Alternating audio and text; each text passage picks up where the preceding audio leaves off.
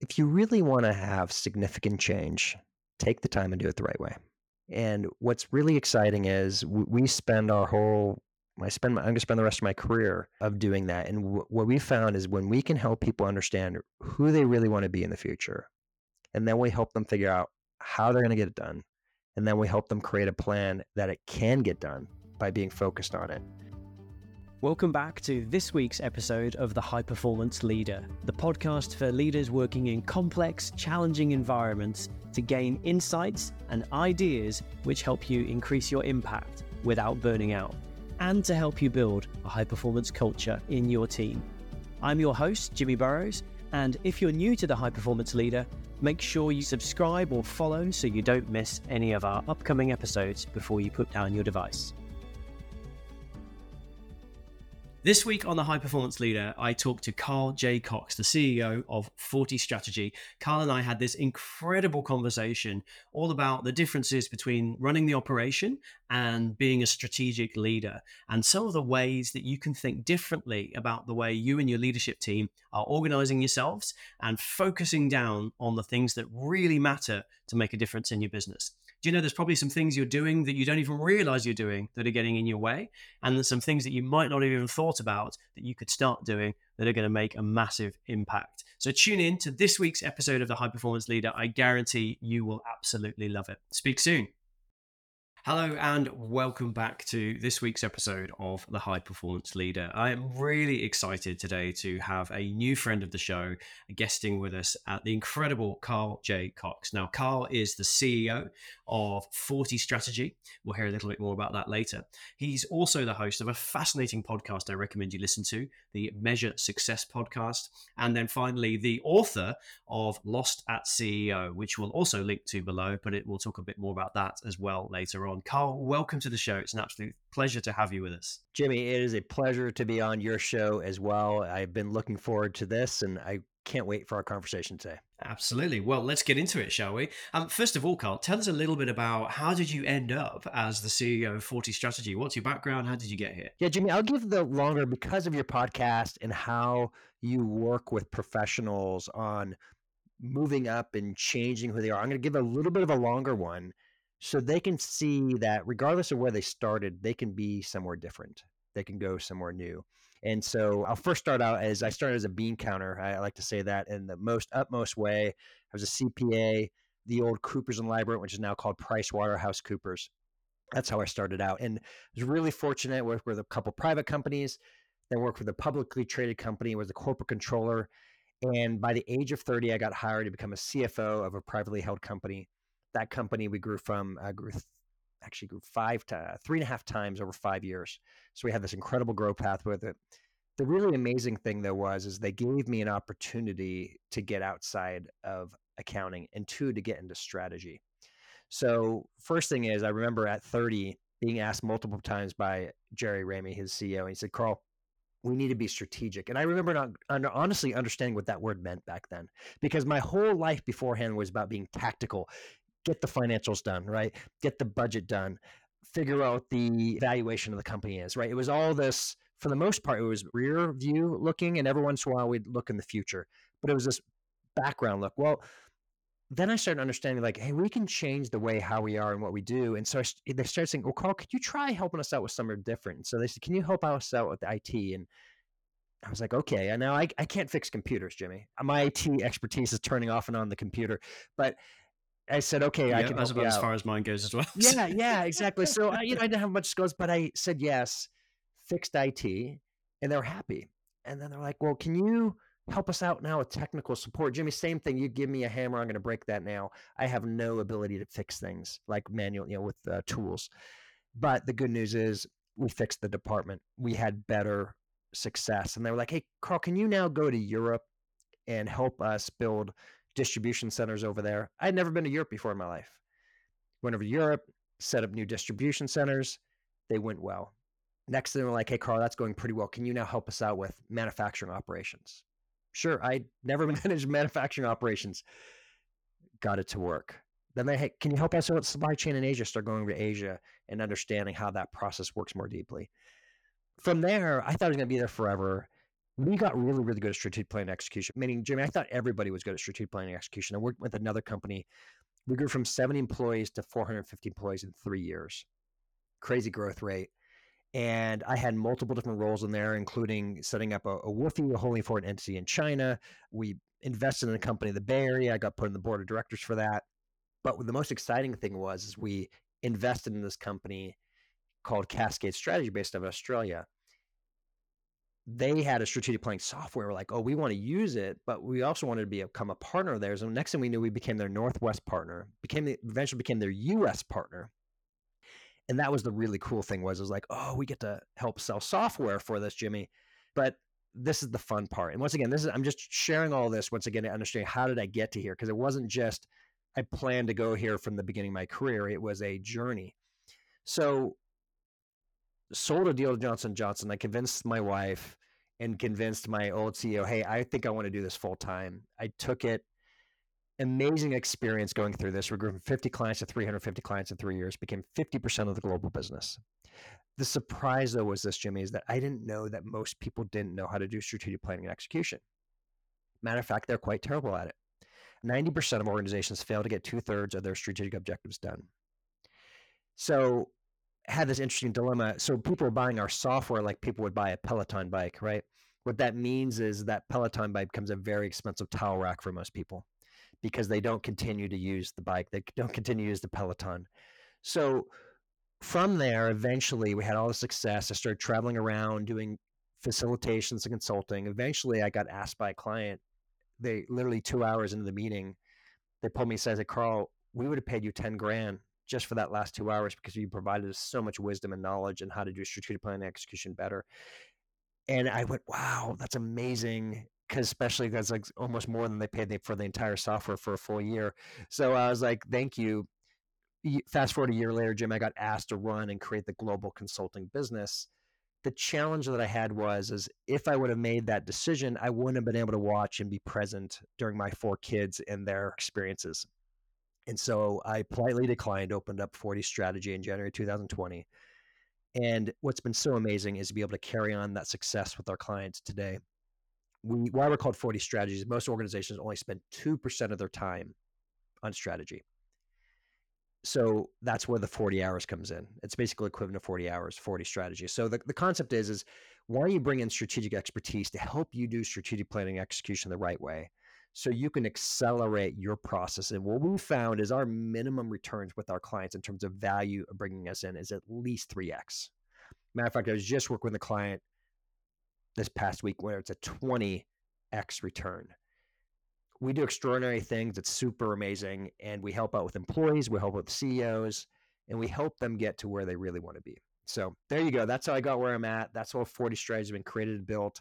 And I'm fortunate to be doing exactly what I should be doing. It's such a joy to help other organizations be more effective. Wow. I mean, just super interesting as well how your career has taken those little moments of let's challenge you and let's see you deliver, and then let's challenge you again. And I really love that. It's very reminiscent of my own career where it's like, here's a new thing to try out and you've never done this before.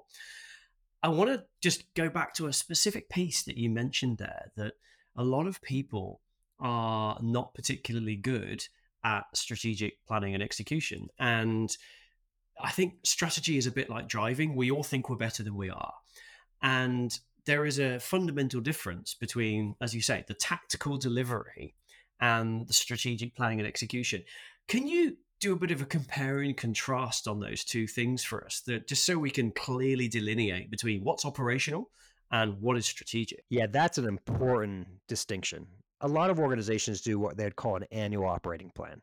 Right? You basically design what your budget's going to be for next year and you figure out how you're going to deliver it. This means how you're going to sell your product and services, how you're going to deliver your product and services, how you're going to manage and operate the KPIs and make sure you're making money for your particular organization. That's operations. What strategy is how are we going to significantly change to get to a new location? It's the how. Real strategic planning is built on long-term thinking. We want to be somewhere in 3 years from now. We want to be somewhere in 5 years from now. Because the problem is when you just do operations, you end up just flowing to serve the customer, right? You do whatever it takes to serve the customer. And you should, by the way. That's how you make money. right? That's how you make a difference in the world. You try to make your bosses happy, right? If you have any bosses, and you try to make your clients happy. And that's what you do to move forward to be successful. The problem is when you just do that, you start being less strategic. You just start saying yes to everything. And next thing you know, you have a mix of customers and you have a mix of vendors and you have locations all over the place potentially, and you're not focused. And strategic is about being focused on the most important things that you should be doing, eliminating the waste of things that you shouldn't be doing, and making sure that your future place is going to be a greater difference. That's far different than operations. People are busy, Jimmy, right? And most people in organizations, they're busy. They're busy doing their work. I rarely run into a company saying, oh man, we're just laying around doing nothing. That's not typically my experience. My experience is people are busy, but the question is, are they busy doing something that's actually moving the dial? And that's the key difference between being strategic and being operational. When you said that, it reminded me of Tim Ferriss's book, The 4-Hour Work Week, when he was shedding his customers from his nutrient business. And he said, I just chose my 5 best customers and I got rid of all the rest of the customers because I just wanted to create 20 more customers like my best 5, not the ones who were taking all my effort and all my time and spreading us super thin. And it is that strategic approach that is moving from trying to cover all bases, doing all things, to really focusing in on doing one thing really well or a couple of things really well and creating the results from that. Now, what I'm sensing here, though, is that that's going to be requiring the leadership team to think a little bit differently. How should we start to move our thinking? What should we be dropping and giving to the operational teams, and what should we be starting or keeping that is allowing us to do better strategy? So number one, I like to pull back for a minute and going, once again, where do we want to be in the long term? Right? Because if you don't have a vision behind where you want to be in the long term, even your strategic ideas could be putting you in the wrong direction. So what I mean by vision, it could be a 3-year vision, it could be a 5-year vision, it could be a 10-year vision. But you want to create this, what the future looks like in terms of your customers, your suppliers and partners, your employees, your locations, the products and services that you're providing. You want to create some clarity around that, okay? So that's number one. And then 2, you want to start setting goals. And the challenge, why the difference between strategy and operations. If you're doing operations, you're just going to improve at the same level that you've been all the time just because it's what you've been doing. So maybe a typical successful company might be growing 5 to 7% a year, 5 to 10% a year, which is frankly not too different than inflation. So even though they think they're doing amazing, they're really not. They're just keeping up with inflation. They're making themselves feel good, but it's not really impressive. Being strategic is going, hey, we want to grow 30% or 50%, or we want to get to a new market, or we want to go to a different geographic region because we think our current market is not growing as much. That's being strategic. That's changing the who, the how, the what to get to a new location versus we're just going to be doing operations.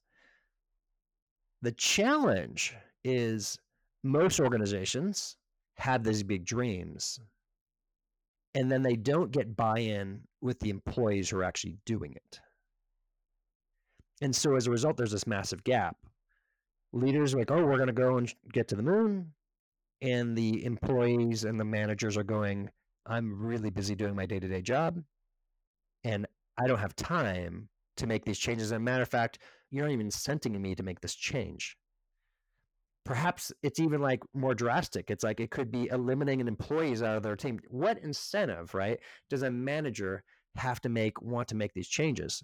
So one of the big challenges in strategy, Jimmy, is that when there's that classic boardroom retreat and they're on a whiteboard and they're getting so excited about the future, that cannot be the finish. I'm a big believer in once you set those preliminary goals, we like to call them destinations, of where you're going to go to in the future. The next part is figuring out how you're going to get there. It's okay for the leadership team to figure a little bit of the how, but you really want your team to be a part of figuring out how they're going to get there, because then they're going to be bought in.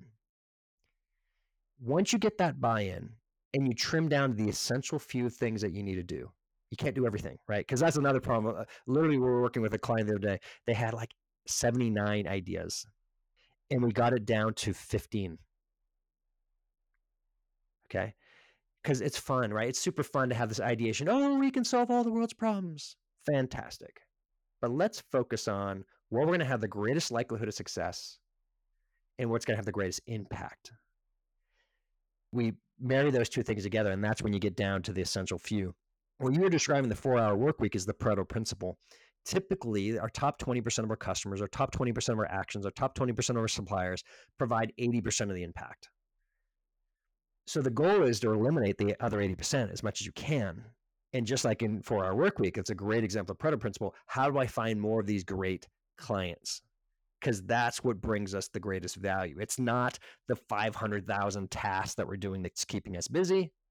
It's actually the core essential few. This is a hard thing to do, right? It's really hard to do. But when you could be strategic like that versus we're just going to stay busy, it's the difference between great organizations and everybody else. I'm so aligned there. And I think one of the things that you said that really resonated with me was the principle of go do your away day. Like, there's nobody saying you shouldn't do your away day, but it's don't solve all the problems on the away day. Actually come back with the destination, the vision, the goals, and include your people, because that creates some sort of ownership, doesn't it, amongst the operational staff to want to move beyond the, yes, I'm really busy in my day job and I'm busy making a rounder wheel or a better horse and cart design. We want to move them past that, but they have to feel like they own it, right? That's right. Yeah. There's a crazy statistic that Gallup had, which is 51% of middle management will actively try to sabotage your goals. Now, they might do it in a way that's subversive. I'm too busy. But that's actively trying to make sure that the goals are done. You're finding excuses. This is really difficult. This is, once again, why typically things don't happen. But I blame leadership on this. Leadership has a duty to talk with their team on helping them to understand how they get done. Because often we think we're the smartest people in the room in the boardroom. There may be cases where you have a particular expertise where you do have more knowledge with, or you might have been with the company for a longer period of time. But it's the people who are actually doing it that typically seeing the problems that you're having. And they can help you often figure out how to solution. But we haven't given them those obstacles to get rid of in the past because we've been just saying, just go, just get it done, right? Move faster, move more effective. But there's no clarity over, right? And they're not bought in. They're just working to get their day job done. So getting that process to figure out the how, and then the leadership approving it, and then ultimately giving them resource time or money to get it done is super critical, right? Like, how many times did I say, oh, hey, Jimmy, hey, you already are working 55 hours a week. We know, we appreciate you, but we're now going to put this strategic initiative on you. And then you might ask the question, well, hey, I think I should probably get some time carved out. They're like, oh, you're already a hard worker. You'll figure it out. That's not solving the problem. That is just getting a great employee to be burnt out. And then he's going to find another job. It's funny how there's some times where we lose our best employees because we overweight them with quote unquote strategic initiatives or operational opportunities.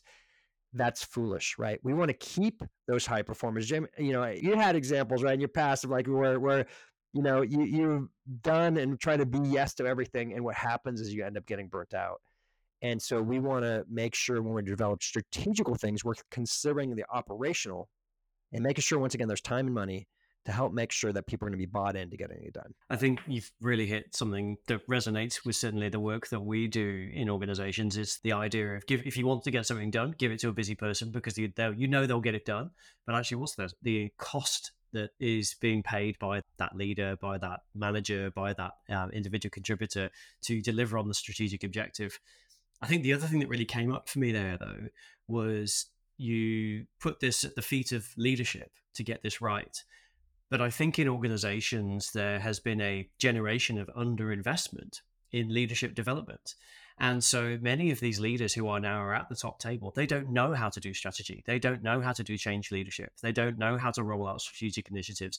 They're just kind of winging it with good intentions. And that's costing the organizations dearly. And hence now we have this epidemic of burnout, high disengagement. I think 74% of people are now not engaged. It's a real challenge. Hey there, Jimmy here. Hope you're well.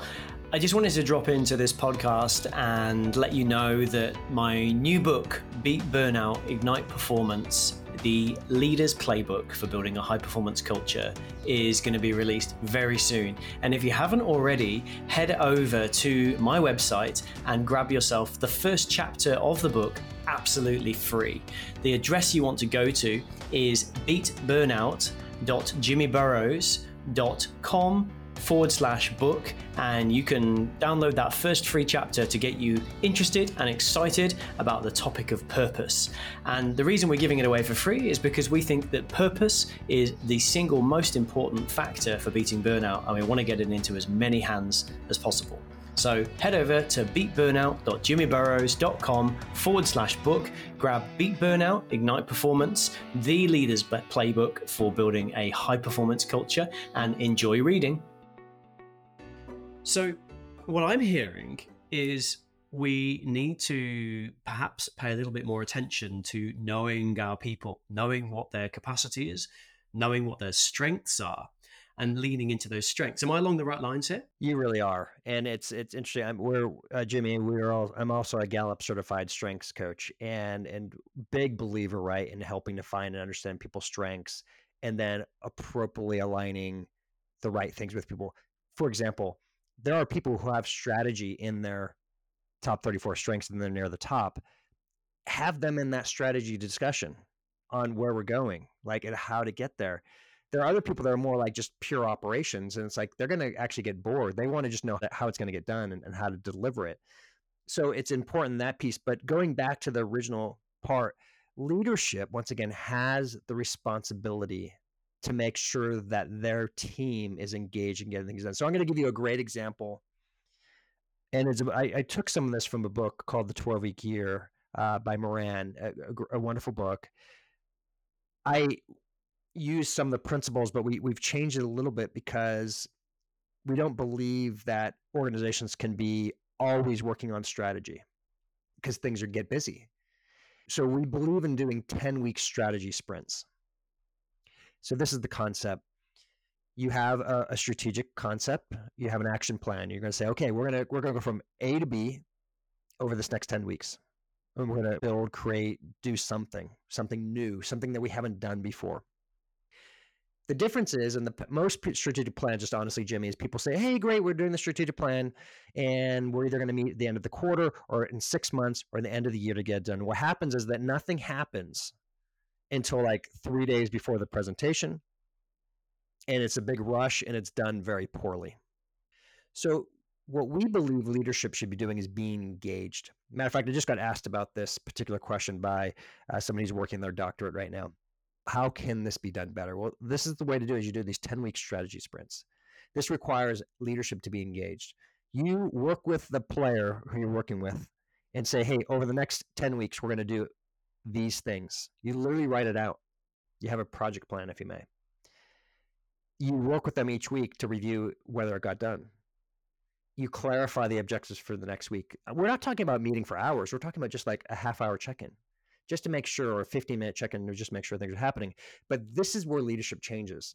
What's going to happen is in 3 weeks into it, somebody's going to say, I was really busy because fill in your blank. It was snowing outside. We were at the trade shows this week. You name it. There's going to be something they're going to say that's an excuse. Now, most managers, they'll say something like this. I remember that was really difficult. Okay, well, we'll just get that done next week. Or even worse, they'll forget about it and they won't pay attention to it anymore because they're like, oh yeah, that's no longer going to happen. What a great leader does is they do this. They say, hey, I'm going to use you again, Jimmy. Jimmy, I understand, you're really surprised that because snow never hits it where you're located, and somehow snow fell. And so I can understand you weren't working that week, but tell me how you're going to not only complete next week's objective on time, but you're going to actually get the previous week's objective and catch up. That all of a sudden sets a set of expectations that it's not okay to miss your deadlines. That interaction, that understanding, all of a sudden says strategy is more important, if not equally important, or is more important than operations. because we're never going to change who we are if we don't be accountable to those changes and actions. And then when you go through that really tough spot, you're going to finish that 10 weeks and you're going to have amazing success. You're going to way perform what you've done in the past and strategy. And you're actually going to accelerate what you've been doing. I remember I was working with one organization when we put this in place. We were going to do one sales playbook in a year. And I remember I literally had 3 salespeople and they were working all on this together, and nothing got done for like through May, and we started in January. And so I put in this plan. I said, hey, not only are we going to do one sales playbook, but we're going to actually separate you into 3 individual players, and you're going to create your own sales playbook for your industry. By August, we had 3 individual sales playbooks for each person. We literally tripled the success and got it done 5 months earlier because of just changing the way how we executed and got it done. This is where I believe. See, this is, some people say, oh, that's micromanagement, or I don't have time for that. No, this is the difference between great leadership and good leadership, is they get engaged. And then along the way, when there are obstacles or there are challenges, they're finding out every week. They're not waiting until the end of the quarter or 6 months, years from now. Their job is to help remove those obstacles and create priorities. That's when you become a great leader. And that's how you become a strategic leader who actually gets things done versus just being a cool idea guy. And that, by the way, is not easy. So many overlaps with some of the concepts that we talk around. We mentioned the idea of icebreaker leaders. So the icebreaker leader is the leader who helps to break the ice when it's a little bit tense and helps everybody feel at ease. And you could call it psychological safety. You could call it well-being at work, whatever. But also the icebreaker is the ship that sails in front of the flotilla and literally breaks the ice, removes the barriers, and lets the fleet go through as quickly and effectively as possible with a minimum disruption. And I think what you're saying there is your job as a leadership team is not to run the operation. Your job is to implement the strategy and make sure that you've got the right people doing the right work to make sure that happens. And that means you don't have capacity and time to be meddling in the operation. You have people for that. Let them do their jobs. Let them own the tasks. Let them own the deliverables. Really beautifully articulated. Thank you, Carl. A couple of things, quick fire questions here that I think is important to know. What are the 2 or 3 most common flaws or errors that you see people, or perhaps missed opportunities that you see when people are trying to get strategy done? Well, we've talked about a couple of them, and so I'm not going to repeat them in terms of they don't have a vision, they don't set stretch goals, they don't have buy-in, right? Those are some really big ones. But I'm going to hit a couple of others that aren't as commonly known. One of the biggest challenges with strategic planning is when people are setting goals, they're all lagging indicators, i.e., we're going to increase our sales 20%. We're going to have a gross margin of 40%. We're going to have sale profits of 10%. These are all lagging indicators. What the reality is, it's the end result of the actions, of all the actions you've been doing. It's okay to have that as lagging, but the reality is, and by the way, historically, most strategic plans, about 80% of the goals are lagging indicators. What you really want is the leading indicators to be the vast majority. These are the actions that we can control to have an impact on the outcome. So what does this mean? An example would be in sales. Like, I'm just doing a micro example, so just to help put this in practice. We want to increase sales. Fantastic. Well, how do you increase sales? We work harder. No, that's not right. We need to have an action. So we might find out that one of our key performance indicators is we need to do a demo of our product. When we get a demo of a product, we find that we have a much higher likelihood. So your strategies is all going to be built on how do we get more people to the demos? You're going to evaluate, that's going to be one of your key leading indicators. Then you're going to say, well, how did we work in the process to get people to the demos? We reached out and asked them to be on the demos, right? That's part of the process. We followed up to make sure they're there. And then we had a follow-up meeting after the demo. What we can't control is whether somebody actually buys your product, right? That's why that should be a lagging indicator, right? At the end of the day, with your actual sale, but all the efforts you do from A to B is what you can control. And so that's one big thing, Jimmy, is having leading indicators, more focus rather than lagging indicators. So that's one key differentiator on great strategy. Number 2, trim it down to the essential few. A wonderful book is called The 4 Disciplines of Execution.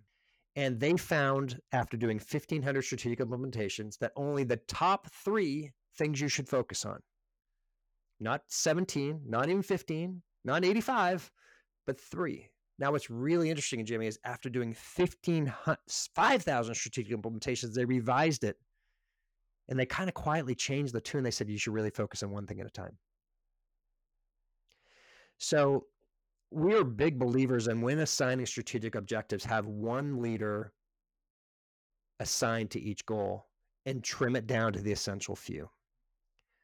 When doing that, you're much more likely to have success. So we have one thing being KPIs, two things on how few, like, and having one leader be there.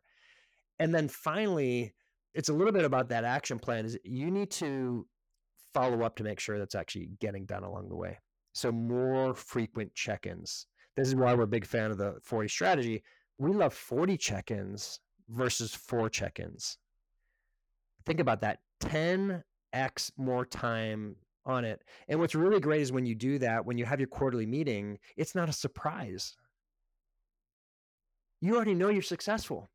It's just a report out on the success and perhaps an ask for some critical changes that you need to make for the next quarter. But it's not this, oh, wow, I didn't know that, right? It is already well known. It is known that you're making progress and you're having success. These things are easy. And Jimmy, I just want to say it's so important. People don't feel bad if you don't know the stuff. You probably don't know anybody who has a strategic planning degree. And if you're fortunate enough to go through one strategic planning process every year, that's not that much, folks. That's nothing. You're spending, once again, 2% of your time on strategy. That does not make you an expert. What we found is when we've read hundreds of books. Literally, I read 300 books in 5 years about leadership and strategy and excellence and operations. Very, very few people are good at this. Once again, the data's there. It's really clear. You just have to look it up, how successful people at strategy, they're terrible at it. But there is a way. There's a way to do it better. And that's partly why we wrote our book, Jimmy Lost His CEO. It's a fable to help people go through this process of, you don't have to do it the old way. When I hear people go say, I'm doing a SWOT, strengths, weaknesses, opportunities, and threats, and that's their thing, I roll my eyes and we're single times like, that was brought back in the 60s. Like, things, we got to adapt, we got to change. And that, by the way, is not strategy. That's just an ideation concept. That's it. It's not strategy. So these are the big things that those things, what I talked about, is what helps people get it done, be more successful with it, and actually enjoy it. Because frankly, I can understand why people hate strategy, because they feel like it's just more work and more time.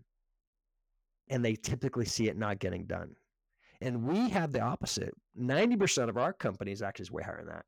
But I want to be careful. We only have literally, of our so many different clients that we worked with, all but one that hasn't worked for, and that was for one not-for-profit entity that nobody was being paid in the organization. So meaning they didn't have the time and resources to actually do any work on it. But literally every single one we've been with has had an extraordinary success, but they have to go through a process to get there. And when they do that process and they want to be somewhat rigorous about it, you have crazy success when doing those actions. No, I think all extremely valuable insights. But I think for me, what was really jumping out there is just that importance of focusing down. And I once heard that fable of strategy is as much about what you don't do as what you do, and letting go of the noise. And yeah, as you say, focusing down to 3 or potentially 1. And I love that 4 Disciplines of Execution book. It's really interesting. I'm about halfway through it now, based on our conversation a few months back. Really interesting. And we've touched on the topic of books, so let's stay there. Tell us a little bit about your incredible book, Lost at CEO. So I mentioned it briefly there, but I'll give it a little bit more detail. It's a story of a CEO who is staying awake at night, and he's trying to figure out, how do I manage my life? How do I turn this company around? And how do I actually do this the right way this time? And he didn't know. And this is the cold hard reality. It's called Lost to CEO because CEOs can't tell the truth fully. I know you do everything you can to get that to be the opposite, Jimmy, but it's really hard for them to fully be transparent about everything. They don't have somebody that they'd be a confidant of talking about the difficult challenges they have on a regular basis. This is why it's so important for CEOs to have coaches to help them hear things before, because when talking with their team, they should be as transparent as they can. They should be doing the right things. And so this book is about that. It's about this, once again, the CEO, leader, entrepreneur who's trying to change his company. And he happens to be in a coffee shop and runs into, well, it's me, but I don't say it's me, called Charlie Joseph. And basically, he gives him guidance along the way on there's a better way of doing it. And you hear the trials and tribulations of the CEO with his family, with the process, and then to ultimately getting to the end result where there is success. And the consultant along the way is giving him ideas and pointers and concepts of how to do it. And the book is written that way. So we have 7 principles, and the 7 principles are built into the book, but it's written in a way that's really quick to read. And one of my most kind of funny backhanded compliments that I heard was there literally was an executive at, I believe they're actually from LinkedIn, if I recall correctly. And she literally said, I had bought this book to go to sleep because I was having trouble sleeping. And the darn book was so good, I could not fall asleep. And I had to put it down and get another book to fall asleep. So meaning, even when people are trying to use it to cure insomnia, it will not do that. It's a quick, wonderful read. And what I love is when people come out and saying, you know what, I can take so many principles out of this and use it for my business, for my organization. This, by the way, this book does apply for not-for-profits. It applies for business. It applies for anybody. These are core principles that companies like Amazon have been using.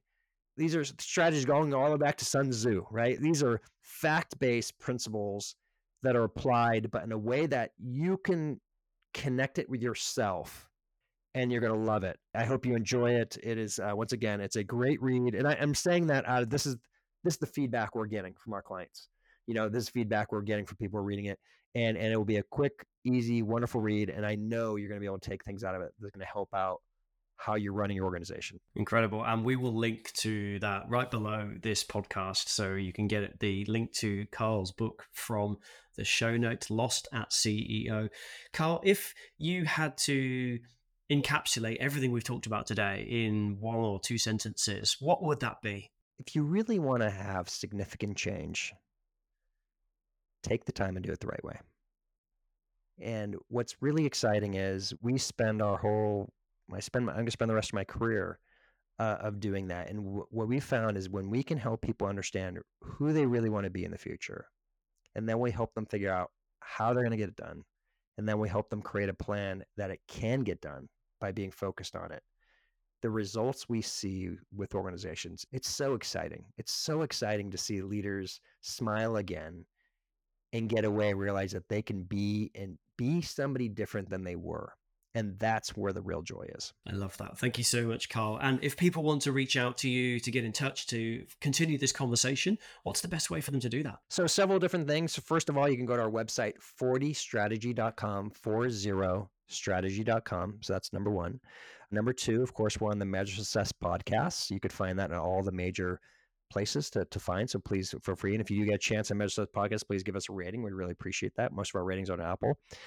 Or iTunes, I should say. Number 3, you can, of course, buy our book at Lost at CEO on Amazon. Now, if you are non-US, please just go buy on Amazon. It'll easily get to you quickly.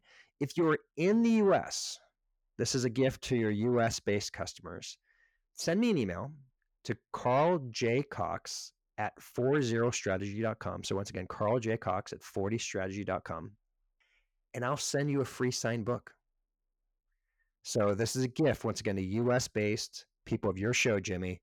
This is my gift to them for having the opportunity to be here today and for them listening.